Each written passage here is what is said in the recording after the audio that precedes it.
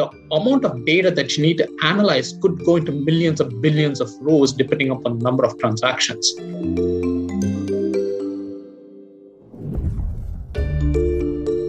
Welcome to UpTech Report. This is our Applied Tech series. I'm your host, Alexander Ferguson. UpTech Report is sponsored by TerraLeap. Learn how to leverage the power of customer stories at TerraLeap.io. Today, I'm excited to be joined by my guest, Ravi Shankar, who's based in Palo Alto, California. He's the Senior Vice President and Chief Marketing Officer at Denodo. Welcome, Ravi. Good to have you on. Thank you, Alex. It's very good to be here. Now, Denodo is a data integration and data management platform. You guys are focused pretty specifically on enterprise space. So for those who are out there, maybe you're a cloud architect, business leader, a CIO, or data engineer, scientist, this will be a conversation you're going to want to listen to. Help me understand, Ravi, though, very high level. Let's start with what's the problem that you guys have set out to solve? The problem is about having a unified view of the information across multiple different systems that are dispersed across different regions, different business units, and so on. So our business users are not able to gain a cohesive view of that information to conduct that business. It could be executives, it could be business analysts, data analysts who are providing this information to the executives to make timely decisions. So they are not able to do that. And quite often to gain that unified view, these users would go to the IT to request information, but the IT uses age-old methodology, technology, and processes that basically hamstrung them in terms of delivering it very quickly. So we have a methodology, a product that will deliver data much more faster to these business users. I'm curious, in our pre-chat before we interviewed, you gave me a nice overview of the history of data. And I'd love to actually hear that again. Take me back, maybe all the way back to the 1980s. And what was data like then, and how has it changed over the years? That's right. So this is basically has been a constant battle between centralization and decentralization of data. And I came up with this notion of a data gravity. And the data gravity belongs to where the data at the sources are. So going back to the 80s was the age of the databases like Oracle, IBM that invented the database to keep the data in a central place so business users can actually get that access to the data. That became very popular that the databases started multiplying multiple different ways. And soon the centralization yielded to the decentralization where the data was distributed all over the place. And by the end of the 80s, people were not able to gain that unified view. So in the 90s, the data warehouse came back as a unifying mechanism of pulling the data together from all these disparate databases into one central place. And that was a great technology. And once again, we had a unification of the data. But the benefit of that technology, once again, yielded multiple different data warehouses, data marts, that the data was once again started becoming decentralized and people were not able to gain a cohesive view. By the start of the millennium, we started seeing unstructured information. So in terms of like the social media information, streaming information, cloud information, and so on. So there was no place to put it. So on came the notion of Hadoop and the big data systems where you can house both the structured and unstructured information. So that way you have a unified place to hold it.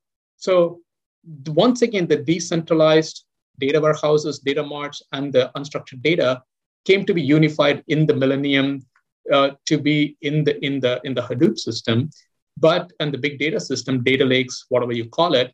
But that again did not pan out to be really good because it never became like the unified view. So people started having data warehouses, data lakes, operational data stores, again, a myriad of ones. And in the 2010s, when the cloud came on board, like with the AWS, Azure, and Google, they started creating these cloud-based repositories or cloud object stores in which you can store the information. So now the data is distributed in the cloud, on premises in the data warehouse, in the data lakes. It has become a complete mess. So what we are kind of talking about is you need to unify the data. Physically moving the data into a central place or collecting the data in a central place is not working because the gravity keeps pulling. It's like throwing a ball up in the air. It is going to come down. So same thing, you're artificially trying to pull all the data physically into a central location. It's not working. Leave the data wherever it is, connect to the data, but gain a unified view through a virtual mechanism or a logical fashion. So that way you're not spending the time and cycle and fighting against the gravity. And now going into the 2020s, that you said that's the 2010s, the data virtualization happened. What's kind of the next phase even then beyond that? Can you speak to the 2020s and beyond? Yeah, so the 2020s is going to be the age of the machines. So for example, take our own household, like in my own household itself, like everything is, from a smart home perspective, is automated.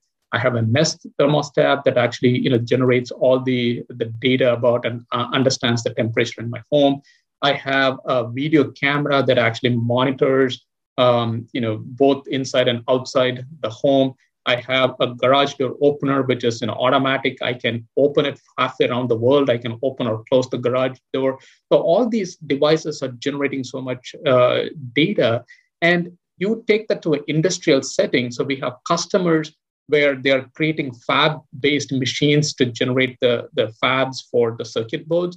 And those generate a lot of data, and they want to understand to service those machines. We have heavy machinery customers that are creating these machines for mining and all those aspects, and those devices are sending the data. We have connected car that is coming up. So all these are in the future. Data is going to come, and you need to be able to analyze that in order to react to something and provide the information faster. For example, a automated car that is driving down the road, somebody crosses the road, it uses all the data to quickly determine, I need to stop the car right now, right? So that's where it is going to go. The data is going to be out of control, but how do you basically bring that data to a point of unification that you can actually understand from a business perspective and take the action that is needed for whatever business process you're doing? It's the challenge of the quantity of data is only increasing. And if you really want to compete in today's age, you have to be able to use that data, it sounds like, and become a more data-driven organization. So is it really possible to visualize and analyze all this complex data? It is possible. The systems are kind of not coming up in order to be able to analyze and provide the aspect of it. But the data is, the problem is in delivering the data to the point at which it can be consumed. So if you go back from the 80s till now, two things have increased multiple fold and one has not. So you look at the processing power. So back in the 80s, I used to use the IBM XT machines, which had only like 540 megabytes of memory, in fact, right? Today, like the cell phone has a lot more than that. So processing power has increased much more. The storage capacity has increased. Again, like back in those days, we used to use floppy disks, the big floppy disks. So those of who are born after that might not know about those ones.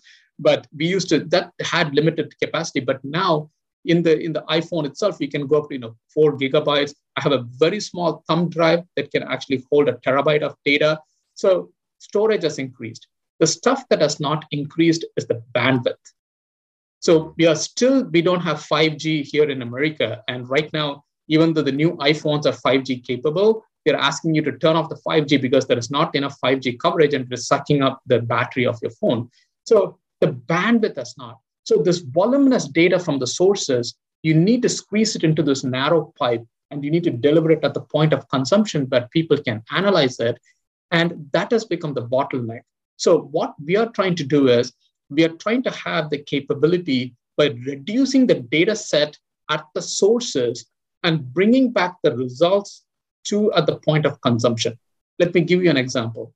Let's say you are a retailer. You want to analyze which are your 10 most profitable products in the last year or last couple of years.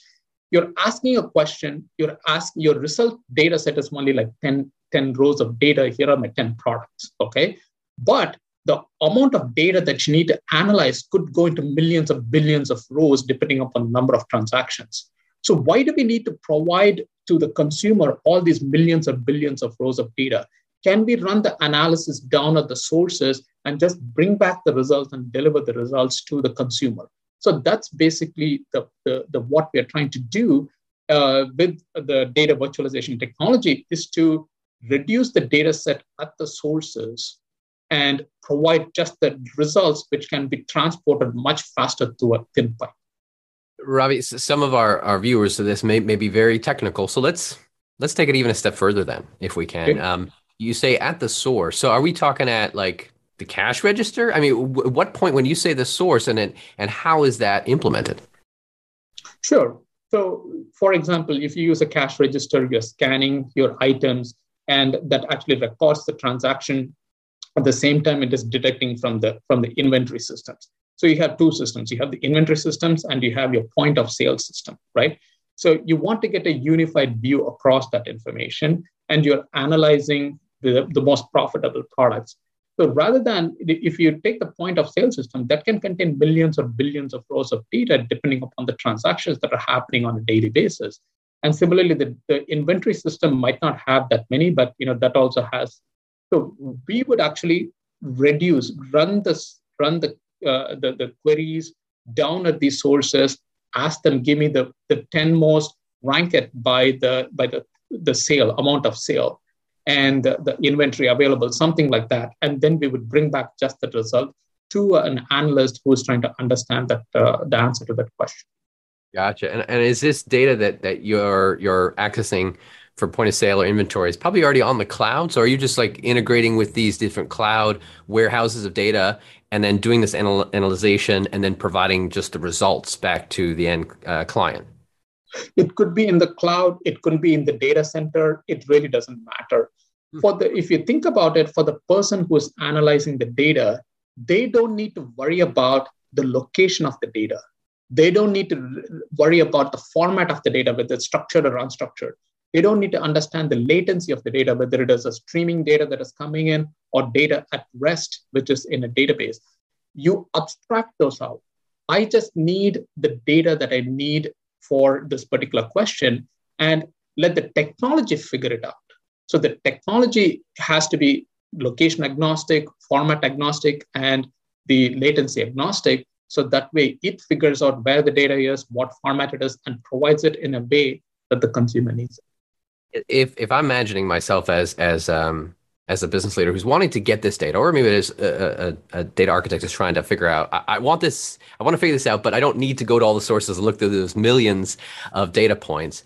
And they come to you and they're like, get me this data. I mean, is this a simple request that they're entering and then the system just executes it? How much of it is it automated truly versus you has to really create a unique process for each time a request is made? No, it is automated. So think about it like water, right? You and I turn on the tap, faucet, and then we collect the water and we drink it. But there is somebody who has already laid the pipe, somebody who's actually treating the water so that it is potable, that we can drink it. So that work has already been done. So we have the IT teams that are actually setting up the views and the systems and within the data virtualization layer that allows a consumer, when they kind of go and say, I want the data from Denodo, Denodo just gives the data. It's like opening the tap and getting the water. It's the equivalent of that. I like the illustration because people want to be able to get the content they want right away, and that's what you're just simply turning on the tap for that. Is it that process of laying the pipes? I mean, what does that process look like if someone says, yes, we need to get you connected to all these different data sources that you can start to virtualize it? Is it a long effort? I mean, months of work, or what does that look like?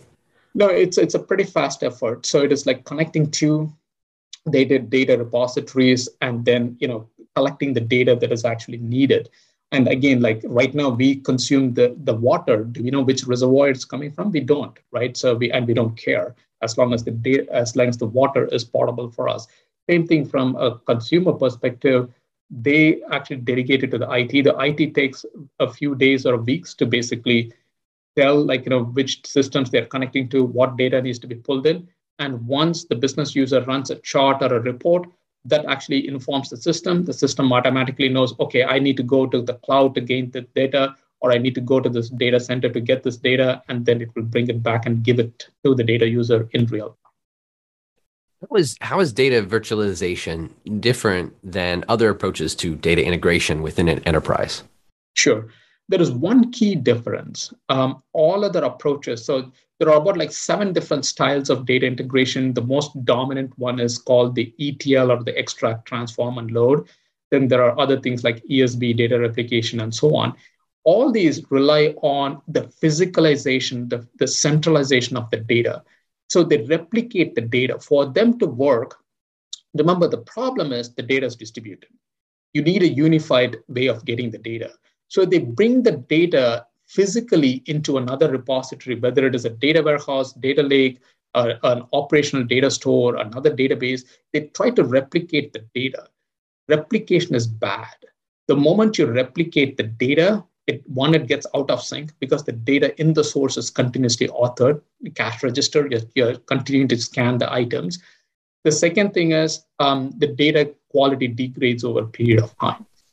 The data virtualization approach, the difference is it does so without replicating the data. It connects to the systems wherever they are, and it understands which data is in what system and what format it is.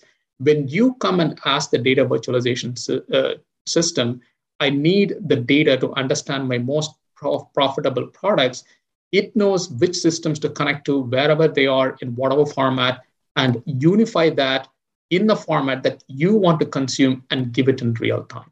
So by avoiding replication, it saves on the cost of storage, saves on the time, and it saves on the effort. It's like doesn't take too much effort to actually virtually transmit the data.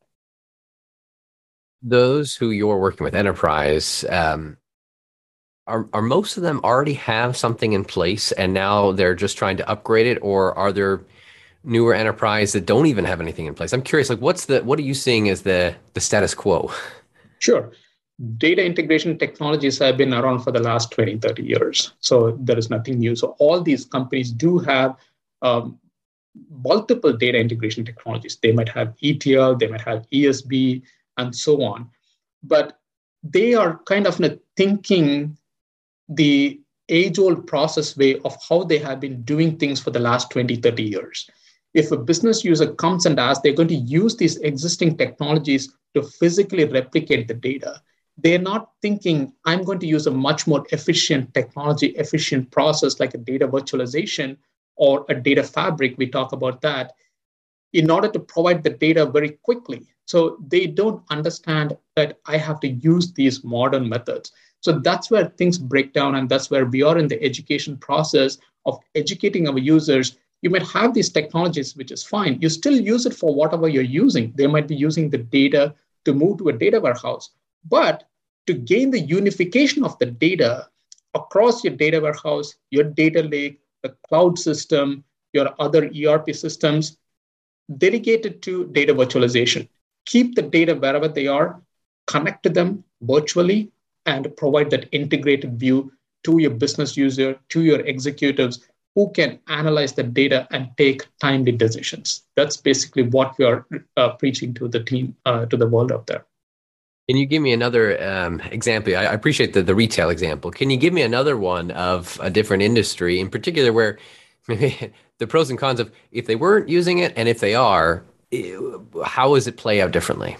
Sure. I can give it to you as an example from one of my customers. We recently did a ROI study. So we chartered Forrester Research, one of the analyst companies, to go talk to a few of our customers to find out, how the challenges they faced and how they used the data virtualization technology. There's one key information that actually came out of that, which is what I will relay right now. So the business user came and said, and I need this particular answer to this particular question, and I need the data related to that. So the IT team had to go work on in unifying the data from multiple systems to provide the data to the analyst so that they can get the answer to the data. And it took them a month and a half to do it because, one, they were using these age-old processes and technologies that did not make them very agile in terms of being able to deliver the data. And so as a result, they were basically a hamstrung or bottleneck in terms of being able to provide the data in a timely fashion. Think about it. In a month and a half, the data analyst has moved on. That question is not relevant anymore. That was the eye opener for them. How do I get the data within a week or less than that to the customer so that their customer, which is the business user, so that way the answer is relevant. So that's basically what we are talking about here, that the data virtualization provides the data instantaneously and it makes the people more efficient. So that way they have to use less resources and less time, and the time to insight or time to data for the business user is greatly enhanced. What's an enterprise to you? I'm just curious of like those who are best can utilize what you're doing. Like, what if you were to give some sort of a definition? What do they look like? Sure. It is anyone who has trouble getting to the unified data in a timely fashion. Most of these tend to be large businesses. That's where we have focused on companies over $1 billion in revenue so far. And they tend to have global operations. If you take Denodo itself, like we are a mid-sized company, but we are present in about 18, 19 different countries already.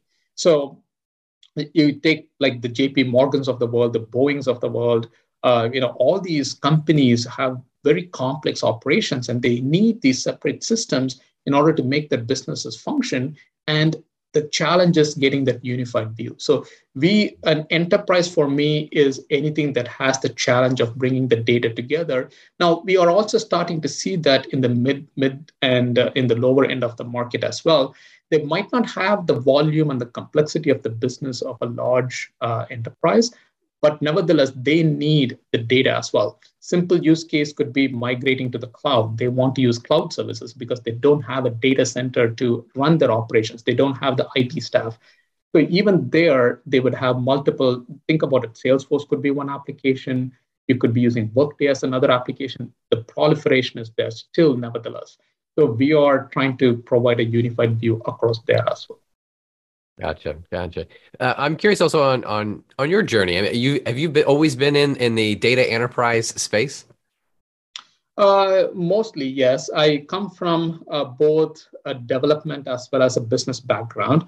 So I have a master's in computer science, and I was a developer the first 10 years of my life, and did my MBA, and then I moved on to the business world. So I have done the technology side from the data integration perspective, and also, in the going into like master data management and the data virtualization now. I would say for the last good 20 to 25 years, I've been in the data space, but in the technology space for the last 30 plus years.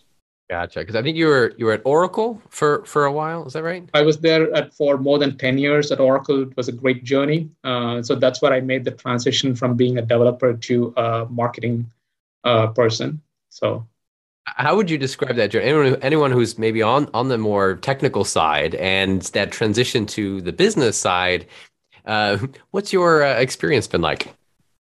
It has been great. I really loved it. And what makes me a better on the business side is my underpinnings in the technology side, because I can understand the technology to the level of depth it is. So when right now my product managers come and tell me how the product basically works, I can understand it. But the skill that you need from a business side, from a product marketing side, is to be able to articulate the value of it. Because ultimately, the customer does not buy a technology, they buy a solution. You need to be able to, if I tell them data virtualization, the first question is, so what? Why would I use it? So to be able to articulate it in a value terms that they would understand is the skill that is required on the business side. So that journey has actually enabled me to be very successful on the business side. I find it interesting when I dig into topics around big data and data with enterprises. I cover a lot of topics here on the series. And sometimes when I get to this topic, I'm like, can can you really be excited about this every day? Now, when you dig into it and you start to talk about the implications of it and the examples, then I'm like, all right, I can see now where it touches. But I mean, do you still get excited about this every day? Definitely, Alex. I tell that for every solution that we create, in and of itself, it creates its own set of problems, right? You think about the story that I related, the database was a great way to house data, which was all in spindles and cards, if you remember, back before the databases. That was a great solution, but it created the problem of having multiple databases. Then we brought in the data warehouse. That was a great solution. It created its own problem in terms of multiple data warehouses and can house only structured data, but not unstructured data. Then we brought in the data lakes that had its own set of problems. So it is, you can get excited on a daily basis because there is so much of movement that is happening on the technology side. There's only so fast like the business and the business users can go. Look at where we are from the pandemic perspective, right? From a testing perspective, we have problems. From a treatment perspective, we have problems. All these require the ability to move faster, but we are a digitally connected economy. For us, we just cannot make things and deliver it fast. We still need the technology to be able to track this and deliver it and so on. It's not moving much faster. So that's why you get up every day and you see these new problems and you say, I can solve this one. I have the means to do it, or I'm going to find the ways to do it. So yes, I think there won't be any restriction in how long you can go to solve these problems. And I think we have great technologies and solutions, and we can solve very many problems out there. When I look at some of the problems of the concept that come up from the consumer side, because I always try to process this, like how does this play down to the consumer in what's happening in the enterprise space? And one is when you talk about data is also privacy. Like how is the data managed? How is it tracked? And people want to know, what are you doing with my data? I mean, do you play in any of that space with consumer data, and how is that looked at and protected, especially with this focus on recently? Definitely. So we have customers who are using our technology for GDPR, which is the Global Data Protection Regulation Act. Within California itself, we have a segment of that called like the CCPA, the California Consumer Protection Act. And there are similar ones in Canada and other regions. So they use our technology to actually provide that information. So in a lot of these cases, what happens is, like if you look at a regulation, they would say, I as a consumer want to tell you, you need to tell me back, ask you like, where all is my data held? And you should be able to identify. If your data is distributed across multiple different systems, it's very difficult to answer that question. So they use our technology to get a good view of where all like Alex is actually present in the systems and tell, yeah, these are the different systems. And when you say, I want my name removed completely, they can remove it. Or you can say, okay, you can remove me from your marketing materials, but anything that is important to account changes, let's say my account has been hacked, I want to hear about that. So they should be able to do that. So we do provide that ability to be able to support such privacy regulations across our customers. How much of when it comes to just kind of general looking here of how you see people using this data is the insights that are coming out of it generated, I say automatically, meaning like you're providing, I say you, maybe whether it's you or they actually have something on top of it once they have this information that's been provided that, hey, this is a recommendation. Are we at that point that insights are able to be generated automatically, or is it still coming back to a human and then they take the data and then they have to actually work with it to come back with insights and realities from it? No, it is getting there with AI and machine language. It is actually providing the recommendations. So the humans can actually, if you ask somebody to draw a picture of an alien, they will still draw it with a head with two googly eyes and that kind of stuff. We can't imagine anything beyond that, right? So we can understand only things in the way we know the way it is. So, but for a system that's analyzing on a basis of millions of billions of rows of data, it can come up with recommendations. So that's what we also do we actually provide recommendations to our users. Hey, this is a particular way you can set up the data so you can understand, get better results. Or Bob here is actually using a particular way of analyzing the data, which might be of interest. In large organizations, that can get lost. I have heard my customer, a pharmaceutical company, they say that we have cure for the cancer, but it is lost somewhere in the data. So you can only understand with plethora of data what you can. So, but if the system can recommend, that's where it is moving in the future to be able to provide that intelligence and recommendations, which humans cannot process in their limited capacity. What popped in my head right now, I don't know if this is a perfect analogy, but of removing the human, where you're just going to let the data that comes in and then letting an AI make the decisions is Zillow, I think it was, with their home buying debacle that happened recently, where they ended up spending all this money and buying all these homes. It turned out like they weren't, it was not good. I mean, can you speak to that experience and like how did that happen, and how can an enterprise not make that happen? Sure. Artificial intelligence is not something that it thinks by itself. Like we programmers basically program it to the way it can, right?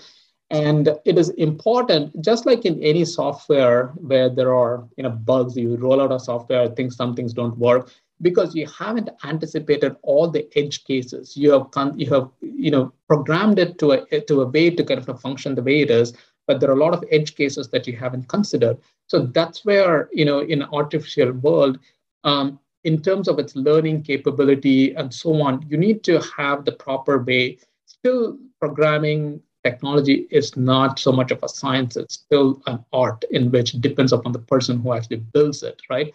So all these things basically depend upon that, and things can go wrong if people are not programming it correctly, not testing it correctly. These things can happen, and they need to take the time to roll it out and make sure it is all proper before they can actually deliver it. And they cannot go beyond what the capacity of the human is in terms of being able to program and roll it out. We can restrict it, we can do it. It's not going to run away. If something goes wrong, it's not technology's fault. It's like the humans, how they kind of approached it and rolled it out. So it has to be controlled by the humans. It's not going to go away where in this case, the company might not have properly tested the systems before they rolled it out. I want to end here, Ravi, of kind of looking ahead for maybe those who are new or getting into being like a cloud architect or a data engineer, and they're wondering, okay, where is this space going to go? What should they be thinking about? If you just look ahead, like let's say 5 years from now, 10 years from now, we're going to be in the 2030s, the next decade. I mean, you've given us a nice history of where we've come from, and you've given us where we are right now, which is interesting of the amount of data that's coming in. Can you just share any of your own insights of predictions of what should we be thinking of where we're heading next? Okay, all right. I'll be bold enough to say that, but it might not be true. But I will base it on what you have to look at the fundamental paradigms of what it is. The speed to information is getting narrower and narrower. In the past, when I was working at Oracle, I used to do analysis of the data. And to me, like what we are in January, and the data would be loaded only on a monthly basis. So I can only analyze up to December data. So if I want to analyze the January data, I have to wait till February. We cannot wait so long nowadays.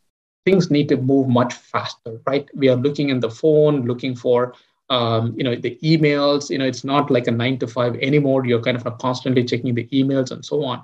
So the time to information is going to come narrower and narrower. So there is going to be so many things. Everything is going to be compressed. So in terms of like the travel, we need faster flights that can get us from here to New York, not in like 5-6 hours, but maybe in a couple of hours to be able to get us there. So that is going to probably compress the time at which we have to get the information that we need. We call for a service, it gets enabled immediately. You don't have to wait for like 3 or 4 days for the technician to come turn it on. It'll be automatic. So that is going to get compressed from a timing perspective. So that way the technologies will enable such capabilities. And so all of us will kind of move in a model where things are consumed very rapidly, whatever it is, whether it's travel, whether it is procuring things. Like Amazon can deliver things within the same day or in the next day. So that's the difference. So that's basically what is going to be happening in the next few years. And you can extrapolate it to anything that you want as a consumer. And things are going to be pretty instant. And you need to get up to that ability. So one, as an entrepreneur, you need to be able to deliver such a capability. And two, from a consumer perspective, you need to be prepared to be able to consume it at that at the level of speed. And education also is going to go in the same way. Because the things that you have to, like, for example, a physician, they have to be board certified every 10 years.